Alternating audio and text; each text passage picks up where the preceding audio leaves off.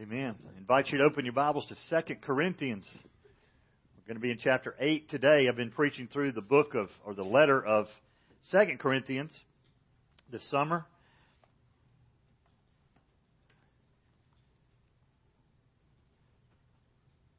The title of the message is Your Giving Motive. Let me just ask you this to start with. How many of you like receiving gifts? Raise your hand.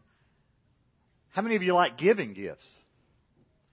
I think maybe more of you like that. Sometimes it's hard to receive gifts. Sometimes it's a little easier to give.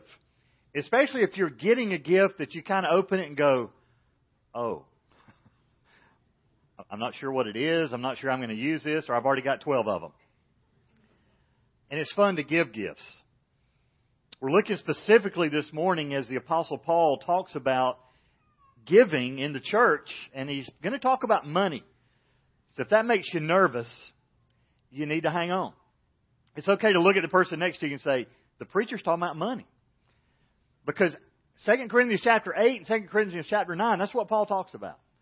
He's already talked about in the letter to the Corinthians in 1 Corinthians. He talks to them about the fact, I'm coming to receive an offering from you. In fact, it's been about a year by the time this letter is written and this news gets to them. It's been about a year. So they began to receive this offering for churches that really were struggling because of persecution and poverty. And he's writing this letter to the Corinthians, and I need to back up and remind you, we talked about this earlier in the summer, for those of you that weren't here, Corinth was a wealthy city. It was also a wicked and perverse city. They were blessed to be right at the trade roads. People that were trading merchandise and shipping things from one area to another came through Corinth. So it was a wealthy area, but it was also a wicked area. And yet the church was growing there. So let me ask you this. When we pass the plate, not just at the chapel, but in your own church, why do you contribute? A lot of talk's been hitting the news lately that there's going to come a day where you don't get a tax exemption anymore for what you give to charities. Specifically to your church. You're probably going to lose that, and I wonder how that's going to affect giving in the church. In fact, I don't wonder. I'm pretty sure it will affect giving in the church. Let me just say, the commands in the Old Testament to tithe and to give, to sacrificially give, had nothing to do with tax exemption. But that's why a lot of people, that's their motive. Hey, there's some people, this has never happened to me, there's some people at the end of the year who have to give money away. They're like, my accountant is telling me I need to give away X amount of dollars. Don't raise your hand if that's ever happened to you. I've never experienced that. My accountant's never said to me, you know what? You've got some money over here. You got to give this away. In fact, at the end of the year, my accountant is saying, you need somebody to give you some money. But what's your motive for giving? And I know what it is when we're swapping gifts at Christmas time or birthdays. Sometimes we only give gifts because we know somebody's giving something to us. Has that thought ever crossed your mind? Well, I got to get them something because they got me something. Or we're going to this party and everybody's bringing a gift, so I got to bring a gift. Reminds me of a bad Seinfeld episode. If you've ever watched Seinfeld, George Costanza hated giving anything. He was tightwad. But what is your motive for giving? And specifically, what's your motive for giving to God? Some in the church give to the church and keep strings to it. I'm giving this to you if you do this. They'll withhold their giving if they're unhappy about something. And I think that's an impure motive. It's an improper motive. Once you give something, it's gone. It's a gift. It doesn't belong to you anymore. And really, who does it belong to? All of it belong to anyway? God. So hang on. We're going to talk about money this morning. We're going to talk about giving. First of all, the example of others. Paul is going to lift up a church as an example of godly giving. And it's actually the church in Macedonia region. It's a region that today would be the northern part of Greece. Let me read just the beginning of the passage, verses 1 through 5. Now, brethren, we wish to make known to you the grace of God, which has been given in the churches of Macedonia, that in a great ordeal of affliction, their abundance of joy and their deep poverty overflowed in the wealth of their liberality. For I testify that according to their ability and beyond their ability, they gave of their own accord, begging us with much urging for the favor of participation in the support of the saints. And this, not as we had expected, but they first gave themselves to the Lord and to us by the will of God. So Paul is writing to the church in Corinth, and he's basically saying, let me just give you an example of a good church. Now, some people are bothered by that. Some person said there's nothing more annoying than a good example. And if you ever had an older brother, older sister, and some teacher, coach, somebody said to you, why can't you be more like them? That may tell you a little bit of the attitude we get sometimes when somebody's a good example. Paul says, I'm using this group of churches in Macedonia. Specifically, he's talking about the church in Philippi, and he wrote a letter to the Philippians. The church in Thessalonica, he wrote 1st and 2nd Thessalonians. And the church in Berea. He said, let me use them as an example of the grace of God. In fact, the word grace, or a form of the word grace, occurs 5 times in these 8 verses that we're going to look at this morning. And so Paul says, now, brethren, and basically saying, hey, I'm shifting topics here a little bit. We've ended chapter 7. We're talking about something different. He says, now, brethren, I wish to make known to you the grace of God. In other words, Paul's saying, I wish you would understand better the grace of God and how it's been demonstrated in these churches of Macedonia. Now, I want you to catch how they gave, kind of the circumstances of their giving, and how they, even in the midst of the circumstances they were under, how they demonstrated grace and love, really, through their giving. He says, in a great ordeal, literally a test or trial of affliction. Paul's talked about affliction before, but affliction literally means pressure. The same part of the word would have been used for how they stomped grapes, how they would tread on grapes to get the juice out of grapes. You know they do that barefooted. Did y'all know that? You know why they do it barefooted?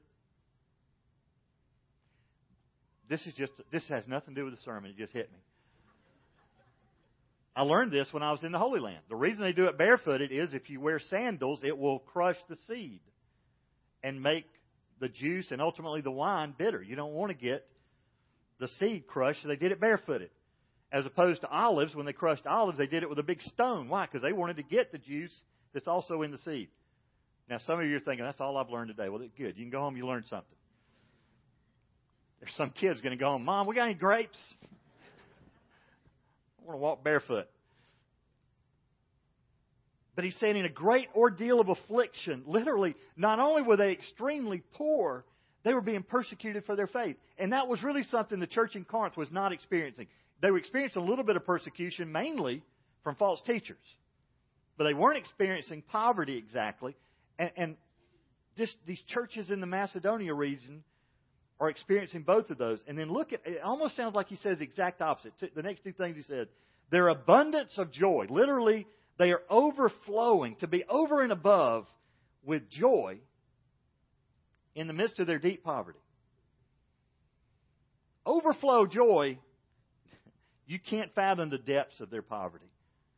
And some of you won't get that. Some people in America especially, we don't get that because we think joy comes from stuff. How can you experience joy when you have nothing?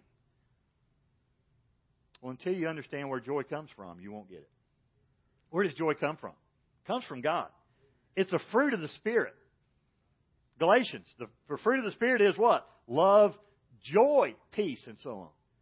Joy. I saw a sign in a bookstore that said, joy is not the absence of sorrow, it is the presence of God. Until we get the fact that you can have joy in the midst of sorrow, you can have joy in the midst of poverty. If you've ever been out of the country, and especially if you meet Christians from some other countries, you will see some of the most joy-filled people you've ever met in your life who have nothing. First time I really ever went out of the country and did a mission trip was over 20 years ago now. In fact, it was the year after the Iron Curtain fell in Eastern Europe. I went to the Ukraine. And I had an interpreter. His name was Misha. He was about 15 years old. Seriously, that was my interpreter for the week. I came close to threatening him by the time the week was over. But Misha had nothing. He had this little fanny pack, and the only thing I ever saw him pull out of there was a pair of little fingernail scissors. And he used them to clip his nails. He also used them to clean his teeth. He didn't even have a toothbrush. In fact, one night, I took one of the deacons from my church. There were 3 of us in this room. We had 3 single beds in this little room we were staying in. Bed here, bed here, bed here. And I think I must have been in the middle. Nixon was on one side of me. Misha was on the other side. And I heard this sound one night. I thought a rat was in our room. And I said, Nixon, do you hear that? Yeah. What is that? Sounds like a mouse. It was Misha cleaning his teeth. He was just like that. I thought, let's get this boy a toothbrush, for crying out loud. He had 2 pairs of pants. He had a pair of corduroy jeans and a pair of corduroy shorts. It was July. And one of the things that amazed me the most was the prayers of the Ukrainian Christians that I was over there speaking to. In fact, I asked, tell me what they're praying, because I couldn't speak their language. 90% of their prayers were thanking God for things, for blessings. And in my little Western mindset, you know what went through my mind? What are they thankful for? They have nothing. Then I realized, no, they have everything. Our joy is so controlled by circumstances and by what we have and our stuff. They really had experienced joy because it had nothing to do with their stuff. They didn't have a lot of stuff to worry about. Some people in America, we spend time worrying about stuff. We got so much stuff, we got to rent warehouses to keep our stuff. We had a warehouse when we first moved to the beach, keeping our stuff, and I realized we had about $500 worth of stuff in this warehouse. We were paying $50 a month to store $500 worth of stuff. You know, after about 2 years, I realized this is not a good deal. So we have a yard sale. That's where people come to your house and buy stuff you don't want and take it to their house, and like a year later, they have their own yard sale. That's what you sell at yard sales a lot of times. About 90% of it's just stuff somebody else bought at a yard sale. They've got it. Now they're having their own yard sale. We could cut out the middleman and probably save some time. But I just want you to get what Paul is saying is he's using a church that was experiencing deep poverty. They had nothing. And in the midst of that, they're being persecuted for their faith. And yet Paul said they are overflowing in wealth of liberality. They were rich in generosity. In fact, check this out. Never seen this happen in a church in America. It said they have given according to their ability. In fact, Paul says, I testify. In other words, Paul said, let me call myself to the stand. I've been there. I've seen it with my own eyes. I'm being a witness to you that they've given not only according to their ability, and the word ability is that word dunamis that we get power from. They've given according to their own power. They've even given beyond their own means. You say, how do you do that? Folks, it's the word sacrifice. That's what was happening in the first century church. They were sacrificing for the sake of other believers.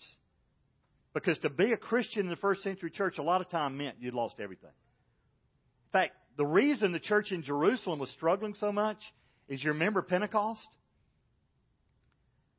Pilgrims from all over the known world of that time had come to Jerusalem, and many of them had come to faith in Christ. 5,000 on one occasion, 3,000 on another occasion. Finally got to where they couldn't count them. The church was growing so fast. Well, what's happened? They wanted to stay in Jerusalem to grow spiritually. This is their new life. So they've been cut off from home, and sometimes they couldn't even go home if they wanted to. Now they've trusted Christ. They couldn't afford to stay in a hotel, and hotels were not back then like they are today anyway. So they were having to stay with other believers. And they were impoverished. Not to mention the fact the Roman government was taking everything away from them anyway, especially if you were a Christian. And so when that word got to the church in Macedonia, they realized, you know what, we don't have much, but what we have we'll even sacrifice to help these Christians back in Jerusalem. And so Paul is on, seriously, several-year mission to receive an offering for the church. And they gave of their own accord. Paul didn't have to manipulate them. He didn't have to coerce them. He didn't have to intimidate them. They gave freely of their own accord. And then check this out. Begging us begging us with much urging for the favor of participation. There's the word grace again. The word favor there is the root. The word's grace. What does grace mean? It means unearned favor. Grace is this. Grace means you're receiving something you don't deserve. So Paul said they begged us. Have you ever done that at your church? Begged them to take an offering. Wouldn't it be cool if the next time your pastor got up and said, okay, we're about to receive the offering, just the church broke out in spontaneous applause? It would freak the preacher out, I'm telling you. Try it. Go back to Kentucky. And when they start receiving the offering next Sunday, just thank you, God, we're able to give. That ought to be our attitude. Students from Columbia, try that. You probably won't ever get to come back to the chapel. Where are y'all learning this stuff? But they begged for the opportunity to participate in the support of the saints. Can I just share a personal anecdote there? We have a ministry at the chapel called the Children's Home Ministry, and we raise funds to bring children's homes to the chapel. There's not one on campus right now. There was. They left Friday. So if you've been here some this week, you saw a children's home. We'll have 13 of them this year. We have a top 20 list in the dorms that shows the churches that have given to the children's home ministry. And to make the top 20, you just have to give more than the 21st person did. The thing that has amazed me the last few years is that two of the church names on the list, or two of the names on the list, are children's homes. Isn't that amazing? Two of the groups that we're raising money to help bring here, and they come for free. They're not charged a penny to stay here. They are taken to places like the Carolina Opry and the water park. And for many of these kids, it's the first time they've ever seen the beach. In fact, we've heard some of them say, first time I ever felt loved in my life was at Garden City Chapel. We try to roll out the red carpet for them and do some things. And we have pictures of kids that'll go to the beach. In fact, we hear their drivers will tell us when we get to the Waccamaw River, the kids will say, is this the ocean? No, you just wait till you see it. And I think about a church that gave out of nothing. And then I think about there's kids in children's homes that are raising money to help support our children's home ministry. It's pretty incredible. So that's the example that Paul is giving the church in Corinth. He said they gave not as they expected, but here's the key, folks. They first gave themselves to the Lord and to us by the will of God. Luke's Gospel, chapter 12, verse 34, basically says, for where your heart is, where your treasure is, there your heart will be also. You look at what's the most important thing in your life, that's what's got your heart. And once God gets your heart, the treasure follows. If you're struggling giving, if you're approaching life with a clenched fist, it's probably because God doesn't have your heart. You may just be religious. And religious people give. You know why religious people give?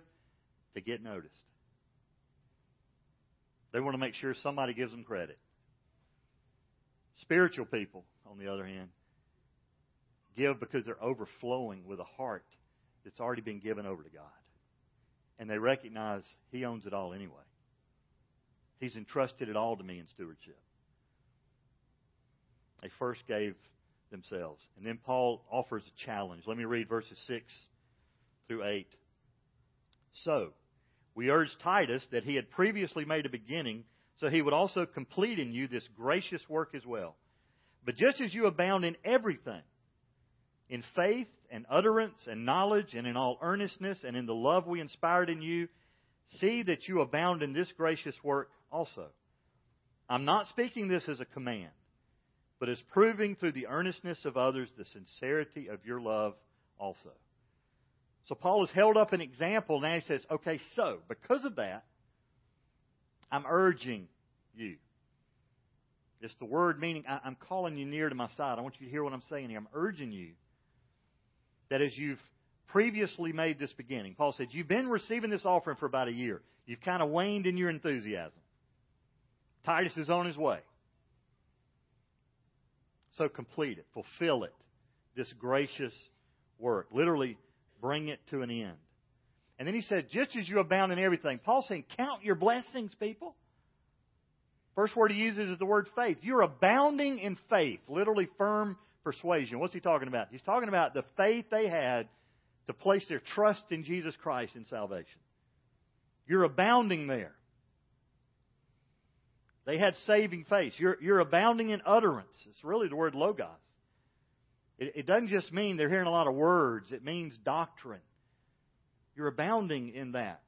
You're abounding in knowledge, which is more than just the act of knowing. It's the ability to apply knowledge to everyday life, or to apply doctrine to everyday life. You're abounding. You're overflowing with earnestness. Literally eagerness, spiritual passion. You're also abounding with the love we inspired in you. So those 5 things. You're abounding in these things. They're overflowing in you. There's something you need to add to that. There's something you need to be overflowing in as well. And that is this gracious work also. In fact, I think Paul's saying if those things are genuine, then giving is going to be a natural outflow of what God's already doing in your life. All of these blessings. And he says, we're not speaking as a command. Paul's saying this is not an injunction. This isn't a decree. Generosity really needs to be a spontaneous overflow, or it degenerates into the law. Paul's saying, I'm not adding another law. I don't want you to give legalistically. We'll look next week at how we give purposefully, as we've purposed in our heart. But Paul says, I'm not making a law out of this. This isn't a command. I'm appealing to you. I'm urging you based on what God's done in your life. But by it, you're going to prove the sincerity of your love. Folks, love, genuine love, will express itself in action. Love is a verb. Girls, you're going to have a guy someday say, I love you. But you're going to watch his life and you're going to say, no, you don't. Guys, it may happen with you. You may say, she says she loves me. But I don't see any evidence of it. Love shouldn't be manipulated.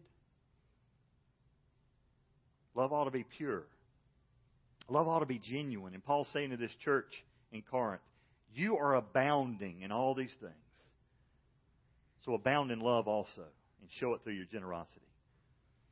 And then, folks, one of my favorite verses in the whole Bible is the last one. We'll close with verse 9 of chapter 8. For you know. Remember, he had said at the beginning, verse 1, I want you to know. Now he's saying, you know. This is something I'm telling you. You got this. For you know the grace of our Lord Jesus Christ, that though he was rich, yet for your sake he became poor, so that you through his poverty might become rich. Let's just unpack that for a moment, because, folks, this is grace. You want a picture of grace? What Jesus did is that picture. Demonstration of grace. Unlike the rich of this world who rarely will impoverish themselves by their giving, Jesus, the Holy One, the Worthy One, God Himself, impoverished Himself to make unworthy ones rich. Paul says, you know. The Corinthians had experienced it. Paul knew they knew this. He didn't have to command. He said, you know the grace of our Lord Jesus Christ. Why do you think Paul used all 3 terms there? I think it's important. The word Lord means supreme in authority. Jesus was the name when He came to earth to be born in Bethlehem, placed in a stable, didn't have a crib, placed in a feeding trough. And Christ was that word from the Old Testament that meant the Messiah, the long-awaited one, the one who would come and save His people. Jesus used all of those. You know the grace, the undeserved favor, the unmerited favor, the gift that we didn't deserve of Jesus Christ, that though He was rich. And I think we got to be careful in our mentality, because when we think of rich, we just think of stuff. Did Jesus have stuff? Oh, yeah. But it was way more than that. Though He was rich, yet for your sake, Jesus shared in the glory of the Godhead. He was God from the beginning. He was there at creation and before that. In fact, Paul to the Philippians put it this way in chapter 2, verses 6 through 8. Talking about Jesus, who, although he existed in the form of God, did not regard equality with God a thing to be grasped. In other words, to be clung to, held on to. But emptied himself, taking the form of a bondservant and being willing and being made in the likeness of men, being found in appearance as a man, he humbled himself by becoming obedient to the point of death, even death on the cross.